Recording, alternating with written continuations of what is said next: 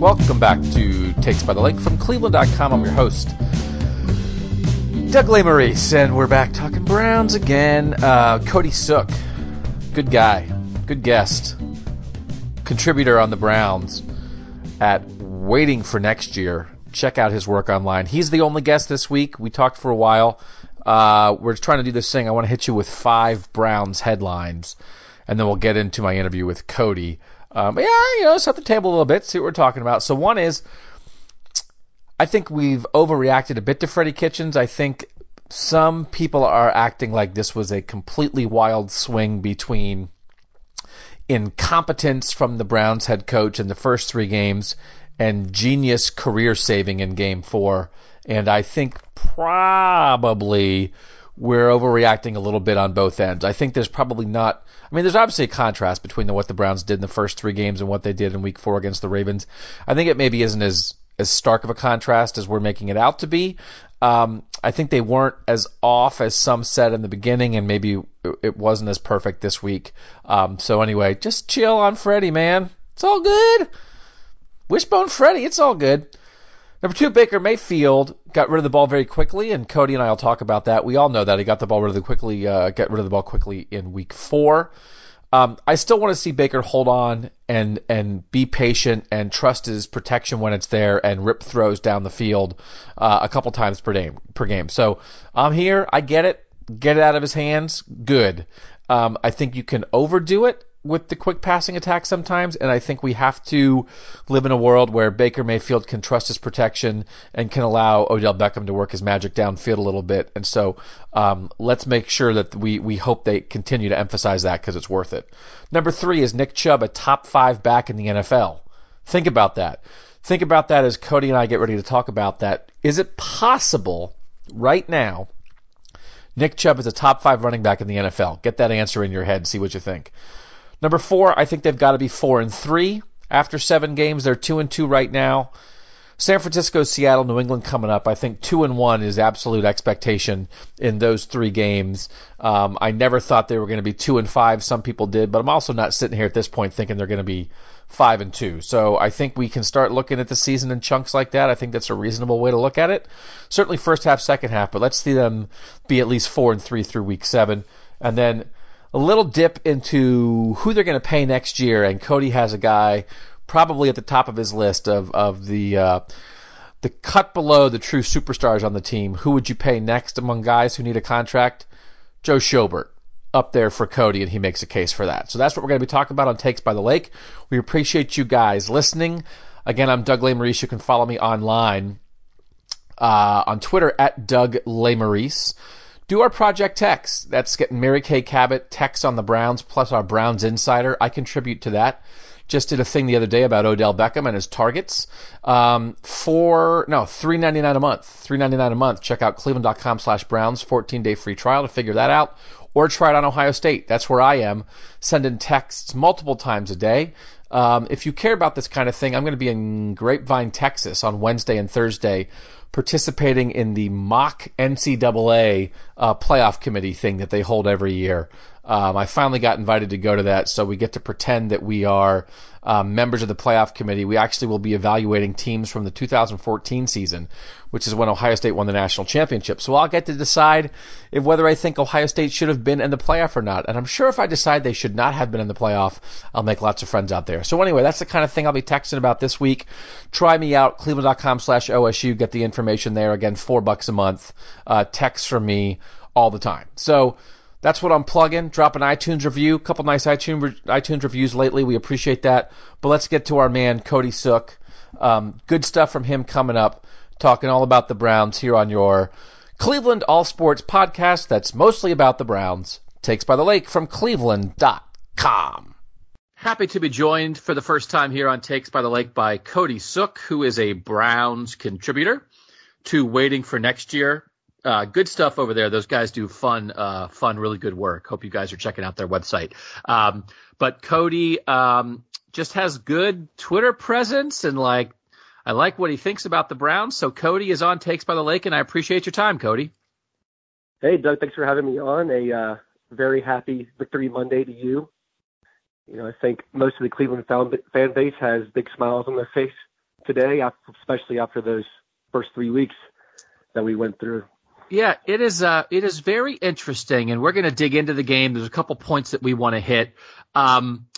Let me ask you that we talked only very briefly before we came on air. So this is all raw. This is live, people. These are our real thoughts and emotions.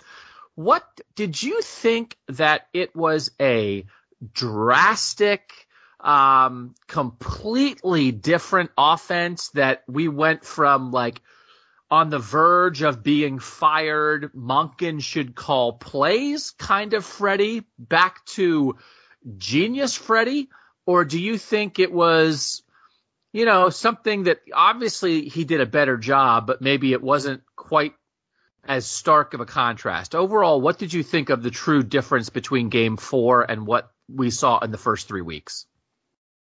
I think for parts of the first 3 weeks, some of the play design was there, but I think some of the problem was execution across the board, from Baker to Beckham to Landry to the offensive line. Across the board, there were troubles there. But the play design, in essence, was there. But I think this week we got back to the more of the misdirection, the creativity, the innovation that we were used to and that we coveted from weeks 9 through 17 of last year. Through the first 3 weeks, both Freddie and Baker were panned by the national media outlets and analysts.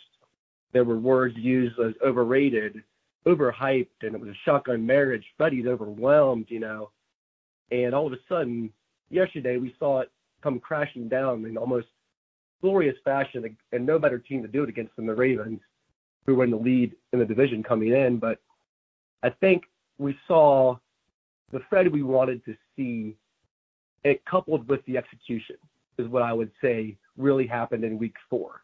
We had the triple reverse Beckham deep throw to Ratley that he probably should have caught. We had the pitch option from Landry where he could have thrown the ball to Beckham almost for a touchdown. It was just great to see everything kind of come to fruition in this week 4 game. Did you find perhaps that you had tears of joy rolling down your cheeks on the Landry Beckham option? I feel like that was like a moment where Cleveland just, it was like, the sun rising in the morning, that it was like the beginning of a new era, that look, there's Odell Beckham running next to his best friend and they're running the option together. Did you feel something in your body when that happened?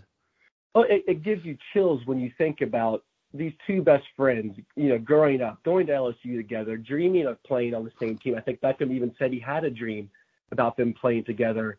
And to see Beckham on the lead block for Landry almost going to the end zone, it's incredible. And the whole Beckham situation itself is incredible because months ago, everybody heard the rumors, the Browns are looking at Odell Beckham. How great would it be to get Odell Beckham? And he's on our team now. He is a cornerstone of this team, the organization, and the attitude. I'm all in on this. I don't need to have 12 targets a game to be successful. And we saw that yesterday. We saw him making blocks downfield, cheering for his teammates, and just being that presence that he needs to be to succeed. And I to have those together. Yeah, sorry. No, I did. His presence, that's one of those things. I was thinking about it. It reminded me a little bit, and I mean, he's Odell Beckham. He doesn't remind you of anybody. He's a rare talent. But I remember when Ohio State in the 2006 national championship game against Florida, when Ted Ginn Jr. runs the opening kickoff back for a touchdown, and then he gets tackled in the celebration and is out for the game. And everybody talked about how they had so much planned for Ginn in that game, and that their offense kind of went south after that. But it's just that you took his presence off the field, that his just being there changes everything that a defense has to do. And just Odell Beckham being on the field changes everything that a defense has to do. And when he's running the option with Jarvis Landry and the defender on the edge is just like, well, I'm going to take Beckham away as the pitch guy and let Landry run free. That's his presence. When Seals Jones gets open deep because two defenders go with Odell Beckham and he's behind the play pumping his fist, Odell Beckham doesn't get a catch on that play. He doesn't get a stat on that play, but his presence just being on the field completely shifts everything about this offense. And that's sort of what you're talking about. we saw that, I thought, to a huge degree yesterday, and you can imagine how that's going to work the rest of the year, right? Oh, absolutely. And it's funny, like, when you look at Beckham, just his presence, So the Browns led the league weeks 1 through 3 in 11 personnel. We saw that. And let's say you shift to safety or you double team Beckham.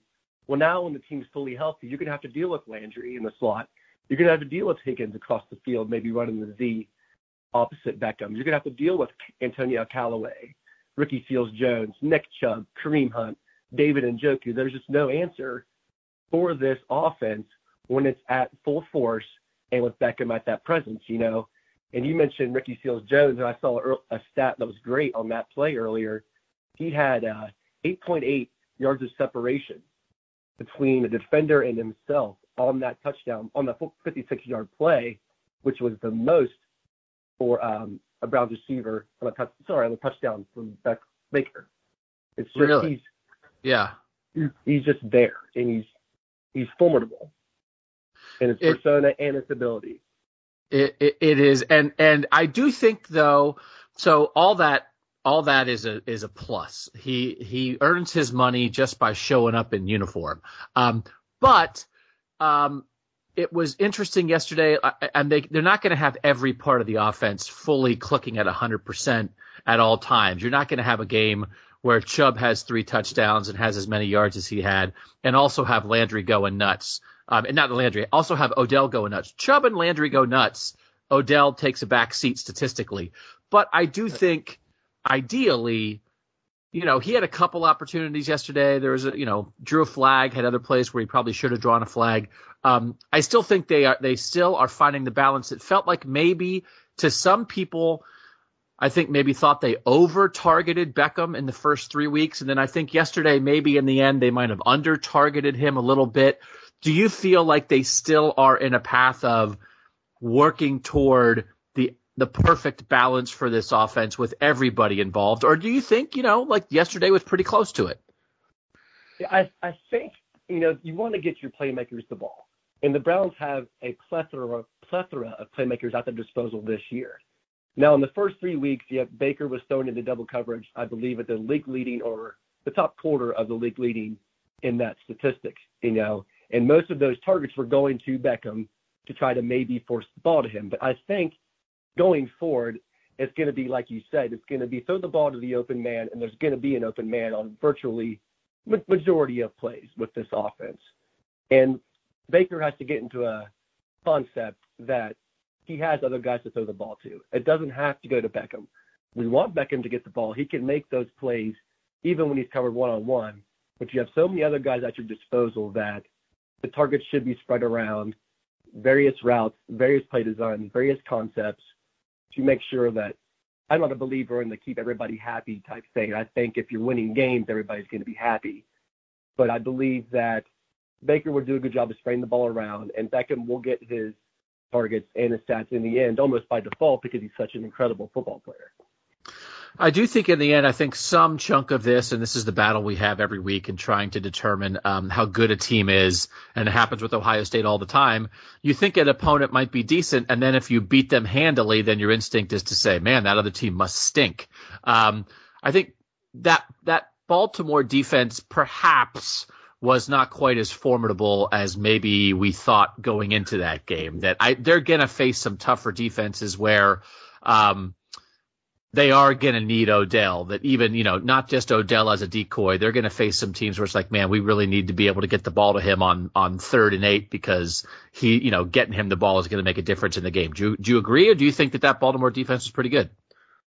I think they've definitely taken a step back from the previous years. They've had some turnover there, but I think the team executed well yesterday, but we saw against the Chiefs as well that they can be beat in the passing game, and especially across the middle, et cetera. I think the Browns will face better defenses down the way where, like you said, maybe you do have to force the ball to him if he's there. But I think the Ravens are still a very, very good football team on both sides of the ball, and they fluttered a little bit yesterday. Some blown coverages on offense. Jackson was missing some targets.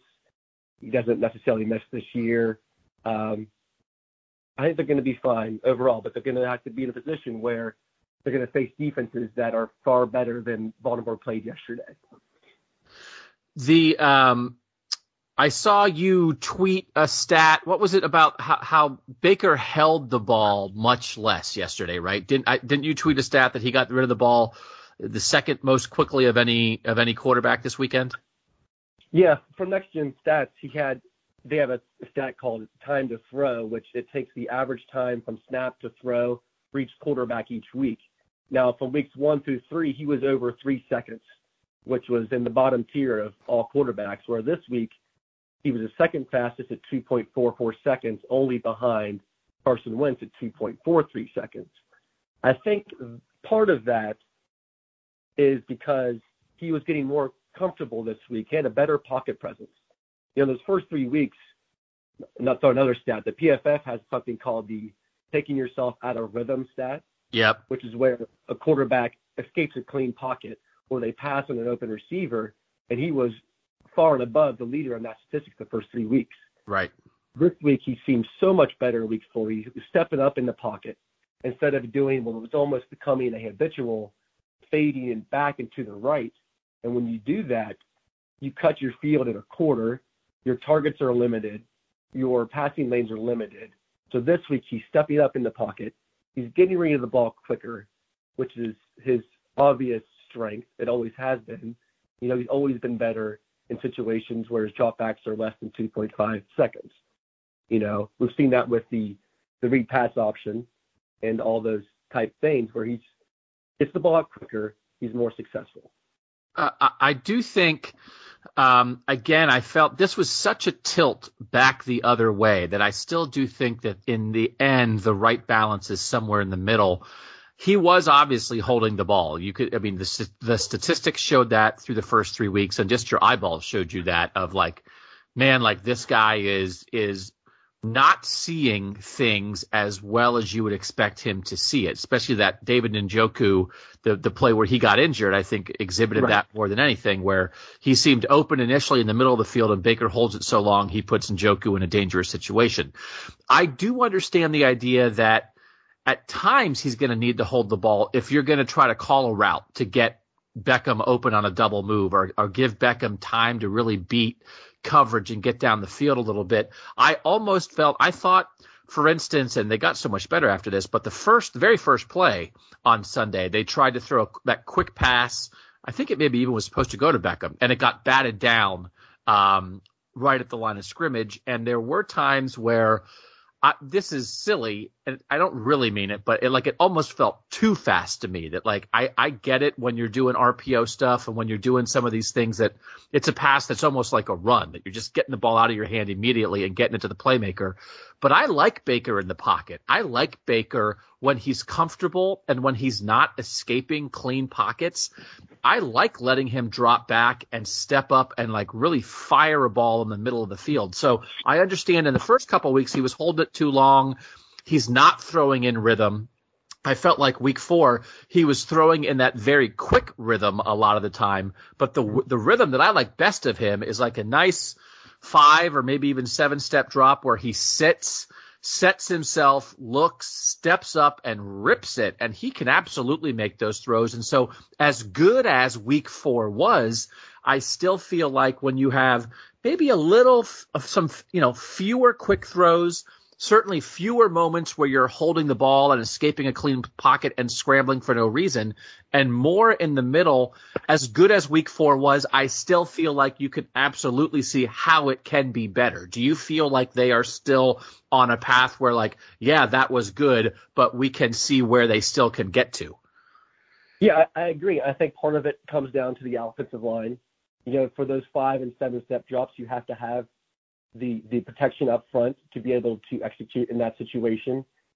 All he needs, in my opinion, is just give him average to above average time to throw and time to execute to get the ball to his playmakers, and they'll be fine. Because you want to see those deep balls, like you said. Yes, getting the ball out of his hands fast is imperative, but you also want to have the deep attack, which is what Todd Monken was known for his whole time in Tampa Bay. Was sitting in 11 personnel, deep attack, be aggressive, at the right times and to the right players. I think something yesterday where Baker showed a little more comfortable was because they varied the use of the personnel usage. Yep. So we were in 11 first 3 weeks, 84% clip, league leading, Yesterday we get into more of the 12 personnel that Freddie was known for last year, where the Browns were, I think, number 2 in the league in air yards per attempt out of 12 personnel. Now we go to week 4, and we compare week 3 to week 4 for personnel. Week 3, the Browns only ran weeks 1 through 3, the Browns only ran 24 plays out of 12 personnel with 3.9 yards per play. We come into week 4, 24 plays, 11.4 yards per play. And one of those was on the Nick Chubb 88-yard camper, which was incredible. Right. I think part of that, with Baker being comfortable and getting the time, may be a situation where you bring in an extra body. Even if you're just getting a shoulder pad on somebody, an edge defender or an outside linebacker, you're getting Baker more time and more comfortable with an extra body on the line. Cody, this is how I tell when I think someone has a good answer to a question, is when your answer has me writing down 7 more questions that I want to ask you as you're giving the answer, because you're bringing up more interesting things. So there's a lot of things there with the 12 personnel, with the tight ends, with the belief in the offensive line that I want to cover. Let's stick with the tight ends first. Higgins has been out for a bit, so it's not like they only missed Higgins this week. But Rashard Higgins, we know his connection with Baker Mayfield. He's going to be back at some point. I don't know when, but he'll be back. Antonio Callaway is back this week. They're going to finally get back in a position where they're going to have those 4 receivers that I think they believe in. And then when Odell Beckham is throwing a ball 60 yards down the field to somebody, it won't be Ratley. It'll be Callaway or Jarvis or Rashard Higgins. It feels like to me it's easier, even though if they know, and I think I felt this in week 1, I think they know they're good out of 12 personnel, but it's like, listen, we have Odell, Jarvis, and Higgins. Those are 3 of our best skill guys. We've got to get them on the field. And I felt like they were reluctant to run as much 12 personnel based on the guys on their roster now.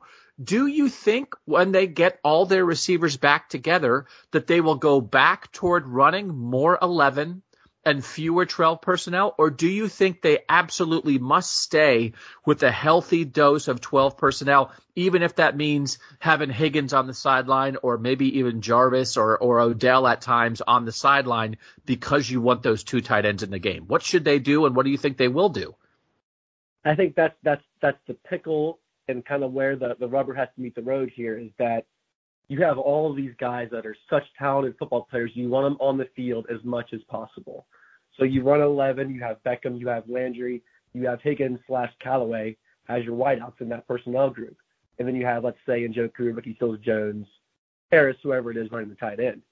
I think, use the words healthy dose, I think you have to find what the right blend is.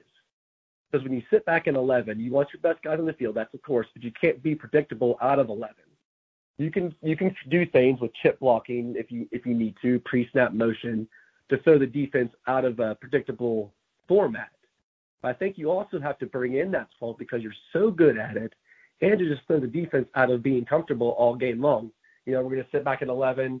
We're not going to do any pre-snap motion. Guy has to beat their guy one-on-one or beat the man coverage that they're in, or a zone coverage should it be. I think there should be a blend. Let's not call it the 85 to 90% from weeks 1-3. Let's call it 75-25 or 80-20 mixture of personnel groupings, just to get a little bit of difference in there with still having playmakers at your disposal, if that makes sense. And the second part of that is certainly they have a belief in their receivers. If you're going to run 12 personnel, you have to believe in your tight ends. And once Njoku went out, certainly Demetrius Harris, who's more of a blocking tight end, had that catch in the end zone in the red zone against the Rams, where it would have been a tough catch in double coverage that Baker threw to him, but he didn't come down with it. He also he wasn't blocking great, right? But do you think the way Pharaoh Brown and Ricky Seals-Jones played on Sunday, do you think they should and do have more of a belief in their tight ends now, even with Njoku out, that they should feel more comfortable going 12 personnel because they have some guys out there who can block and be threats in the pass game? Yeah, I would agree with that. I think the performance that Seals Jones had yesterday, when he had 3 for 86 and a touchdown somewhere around those figures, and how Pharaoh Brown's kind of come along, I think they've overtaken those top 2 tight end spots in the time being until Njoku comes out.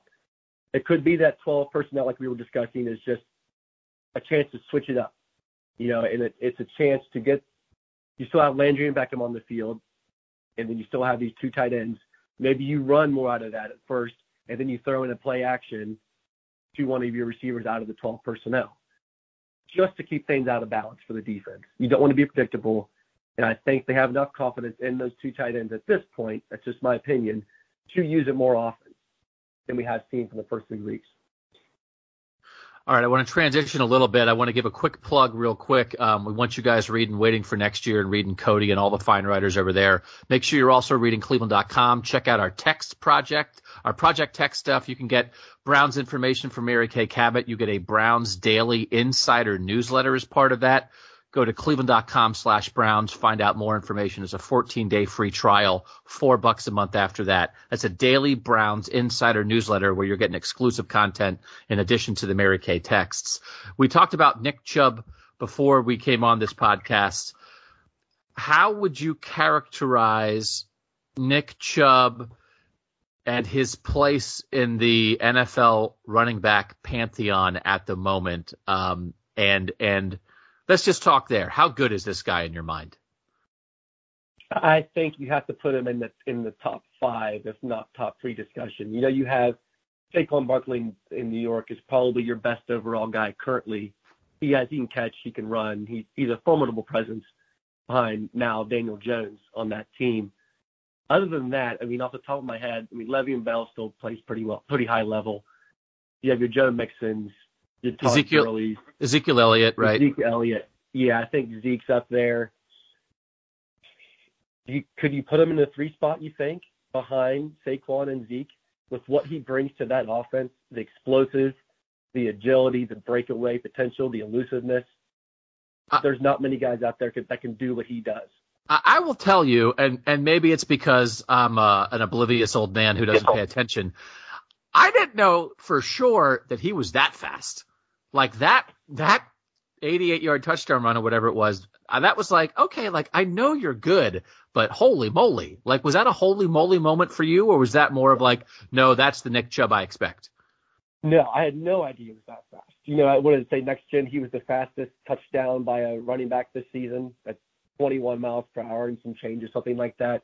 Even Earl Thomas said himself that, I didn't go try to tackle Nick Chubb. I didn't want to tear my hamstring. Yeah. And I go back to that video I saw today on, I think the Browns released. It was Chubb running down full-fledged, just going at it. And you see Baker coming up behind him in the middle of the field at like 18 miles an hour, just cheering on his running back. And I had no idea that Nick Chubb was that fast of a running back.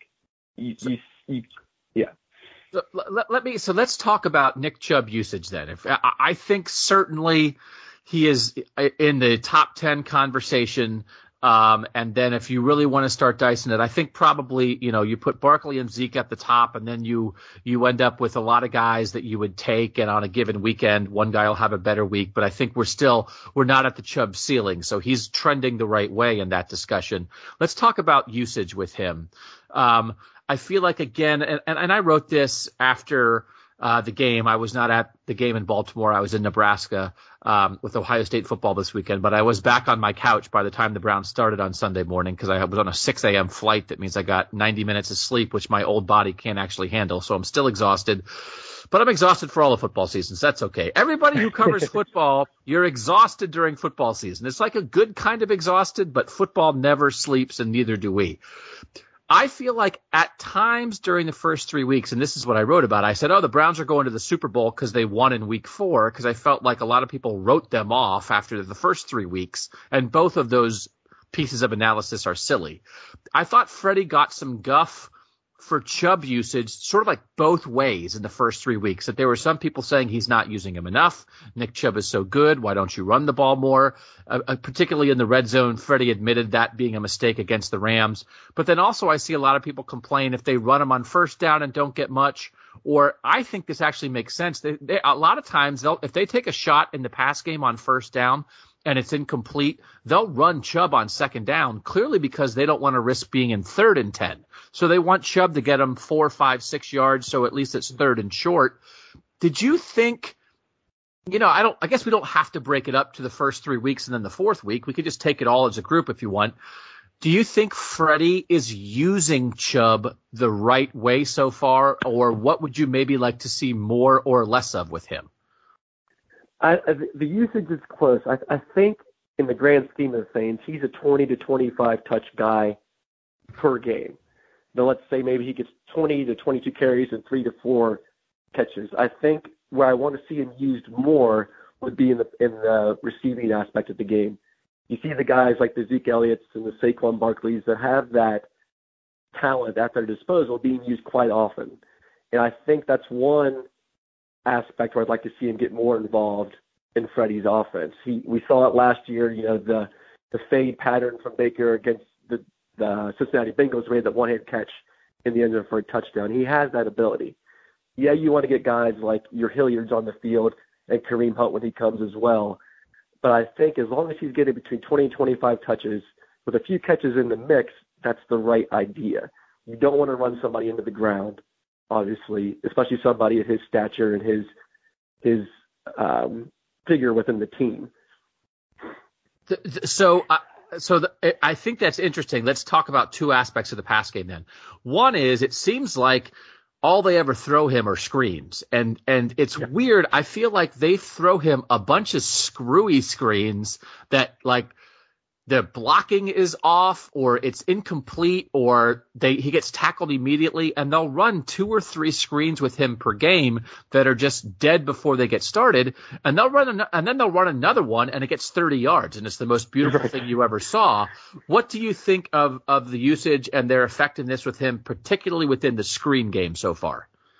The screen game, when used, is obviously an extremely important facet for any offense.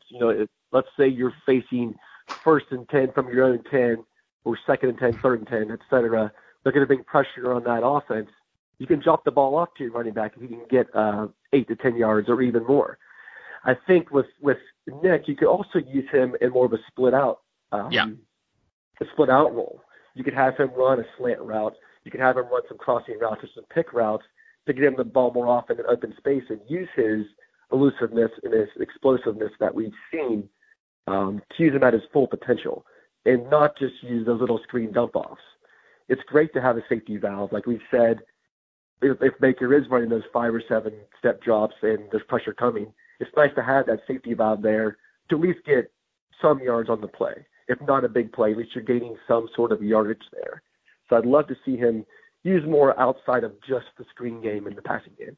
Because I'm trying to think, and I have a terrible memory, but there are not many plays jumping to mind for me the first 4 weeks where they're actually running a route with him, where they're trying to get him singled up on a linebacker and run him 8, 10, 12, 15 yards down the field. I think it was maybe in the Chiefs-Detroit game the other day where I think they ran like a seam route with their running back, and Mahomes hit him 30 yards down the field. It sounds like you're talking about that you think Chubb would have that kind of ability, and it feels like so far they're not doing that at all. No, even if we look at yesterday, the plays where he was successful in the passing game was just the screen game or the little drop-off game. I haven't seen him, like you said, off the top of my head, I can't think of one play where he's been downfield. He did line up in those empty backfield sets on the red zone possession against the Rams, which is now infamous, obviously. But he wasn't running any type of downfield route there, obviously. All right, let's transition very quickly to the defense. You're a Joe Schobert fan. A lot of people, I think, so far this year are Joe Schobert fans. I don't know that we're telling anybody listening to this podcast anything they don't already know. that guy is playing really well this year, because he's played really well in the past. I can't remember what exactly your pinned tweet said, but is there statistical information from your tweet or for something else that you want to convey about Joe Schobert, or would you just like to take a few minutes and tell the world why you love him? Well, I do love Schobert. And if we look back, I did this last year. I looked at games where Schobert was in the stats where he was in the game and the stats where he was outside of the game. And where Schobert was in on the lineup for the Browns before he was injured, the team had 17.5 pressures per game versus 13.3. The opposing catch percentage was 67.4 versus 71.9. The passing yards per game were 259.5 compared to 332.3. And the yards per reception were 1.9 less. His coverage ability is outstanding. Everybody points to the missed tackles, which we've seen this year. I think he has 5 to the first 4 games, but you also have to think he had 17 tackles in that victory yesterday and a sack. I think he's invaluable to this team on defense. He has a leadership presence. His coverage ability, his tackling ability is fine, even though he does miss some. I think he's one of the players that needs to be extended, hopefully before the offseason. He's that kind of player for that defense. Would you, and again, I try to always throw this caveat out here on this podcast. In the past on Takes by the Lake, we've been very heavy on roster building. I think I'm fascinated by it in all sports. I've been particularly fascinated by it in this rebuild of the Browns, and people know that.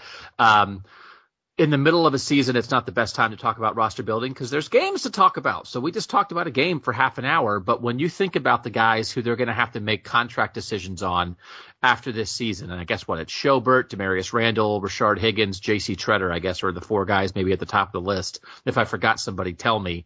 But of those 4, who would you prioritize? Would Schobert be number 1 for you in terms of that's the guy you've got to get locked up long term? He has to at least be in the conversation. With Higgins, I'm worried. Let's say he comes back and performs like the Higgins we know. He's very efficient, makes use of all the targets he receives. I think he'll get paid similar to the wide receiver 1, wide receiver 2, high-end wide receiver 2 market. So with Beckham and Landry and Callaway on the roster, I think you might have to put him outside of the realm just because of the general plausibility of the situation. Then you have Randall, who has played phenomenally well since he moved back to the free safety position. He played corner at Green Bay. He was average to slightly above average there, and he's one of the upper echelon free safeties. He's also going to want to get paid. And then we have Schobert, who's a tough call as well, but I think it's going to be a tie for me with Schobert and Randall 1-2. And I would probably draft a center or go to the free agent market over Tretter. Even though I love the guy, he's a phenomenal player. He has a great presence, doesn't give up a lot of pressures, hits, or sacks. I think he would probably be number 4 on my list, with Higgins 3, and then a tie at 1 with Randall and Schobert.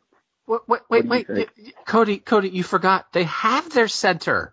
Austin Corbett is here. What? How can... He's the first pick in the second round. They've tried him at every other position on the roster. He is the He was picked above Chubb. Above. I know.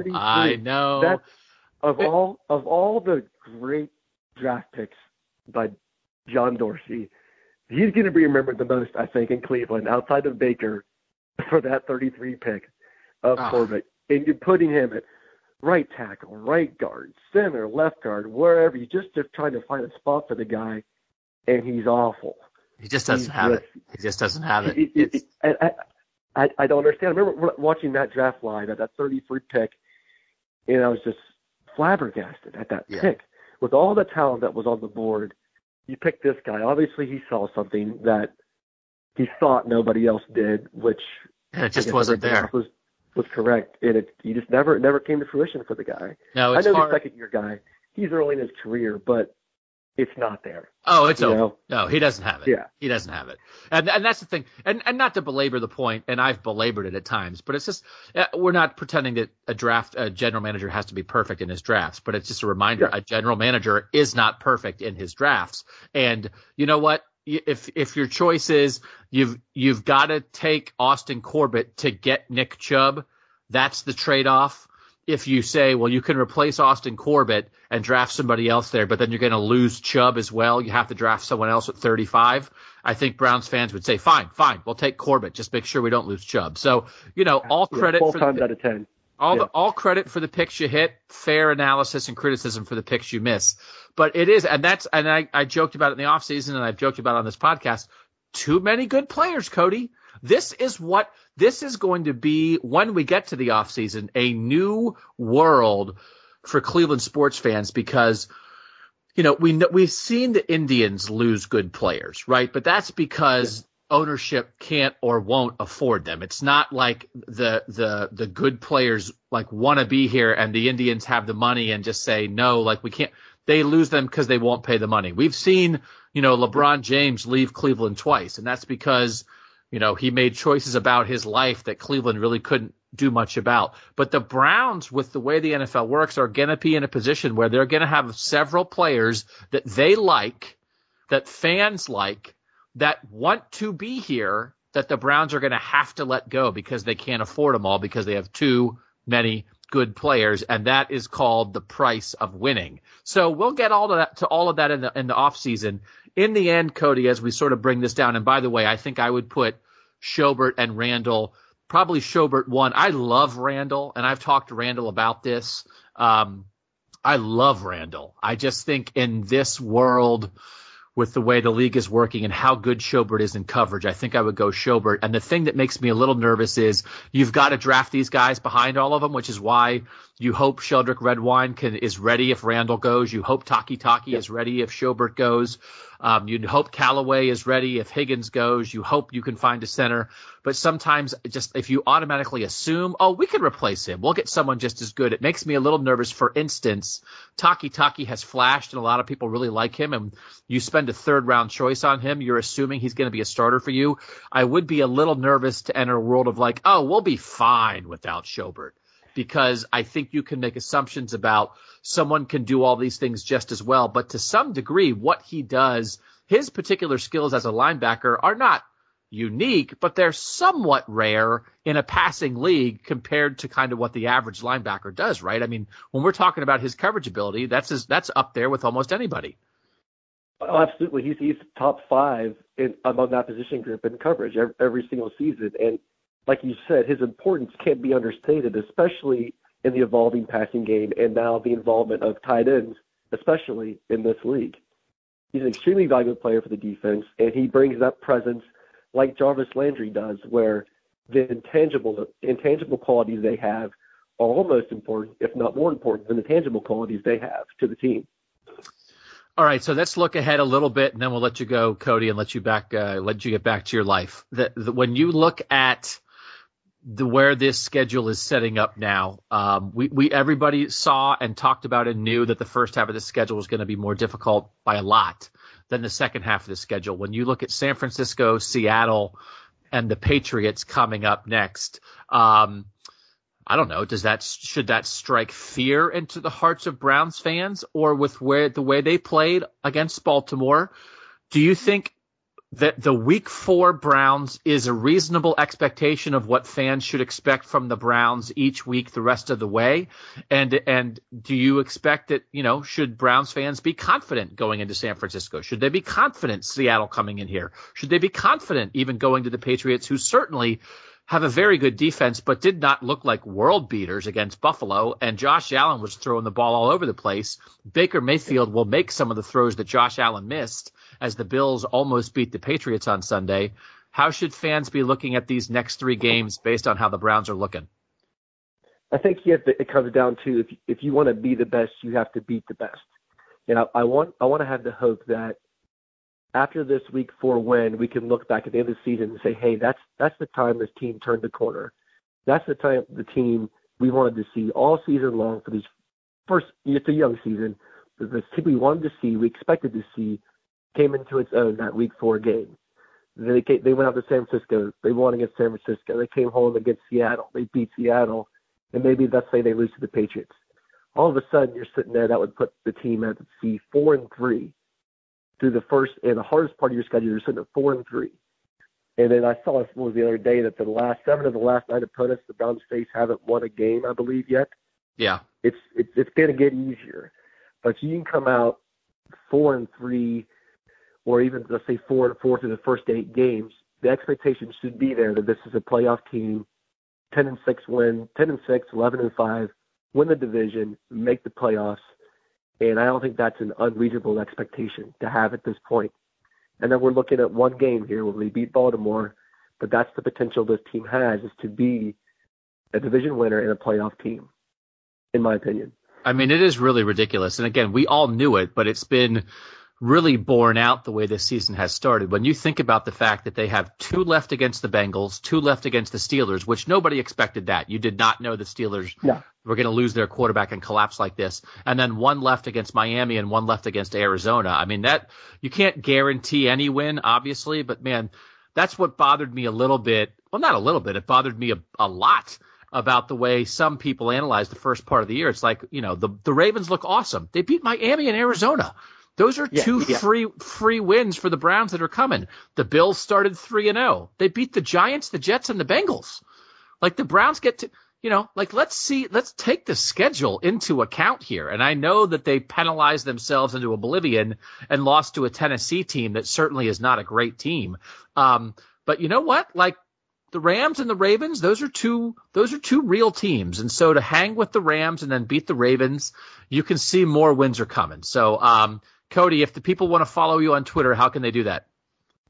Yeah, my Twitter handle is it's Cody Sook, and it's at WFNY Cody. And how long you've been doing this for Waiting for Next Year with what you've been doing with them? Waiting for Next Year just started a couple months ago, actually. Before that, I kind of ran my own little blog. The Land Review is what it was called, and picked up from there. And now writing with the great guys over at WFNY. Very cool, man. Well, we're glad to have you on Takes by the Lake for the first time. You are now officially in the Rolodex. And I actually still am an old enough person that I do write down people's names. So you might literally be in an actual Rolodex. So we'll call on you again down the line. And we appreciate your time, Cody. I think this Monday night game is going to be interesting. But again, the reminder, and I tweeted this out, there's only 2 teams in the AFC there are 3 teams in the AFC with better records than the Browns right now. It's the Chiefs and the Patriots, who are awesome, and the Bills, who have played an easy schedule. And everybody else is 2-2 or worse. So as much consternation as there was about the start of this season for some people, they are right in the thick of where they need to be. It's right there for the taking. Just have to capitalize on it. Cody Sook, we appreciate your time. Great stuff, and we will certainly talk to you again on Takes by the Lake. Appreciate it, Doug. Take care. And that's it for another Takes by the Lake. Thanks to Cody. Thanks to you guys for listening. Drop those iTunes reviews if you so choose. Try the Project Text, cleveland.com/Browns, to get the Mary Kay Cabot texts and our Browns Daily Insider newsletter. I'm sometimes part of that. And try cleveland.com/OSU for our Ohio State Project texts. Yeah, that's me. That's me in your phone a whole lot. So I still communicated again recently with the big guest that we want to have on here sooner than later. A little bit of we'll do a little different format for that one. We want to delve into the life and times of an interesting person, not just talk about the Browns. But we sure do like talking about the Browns. They're 2-2. Monday night is ahead. We'll come back next Tuesday.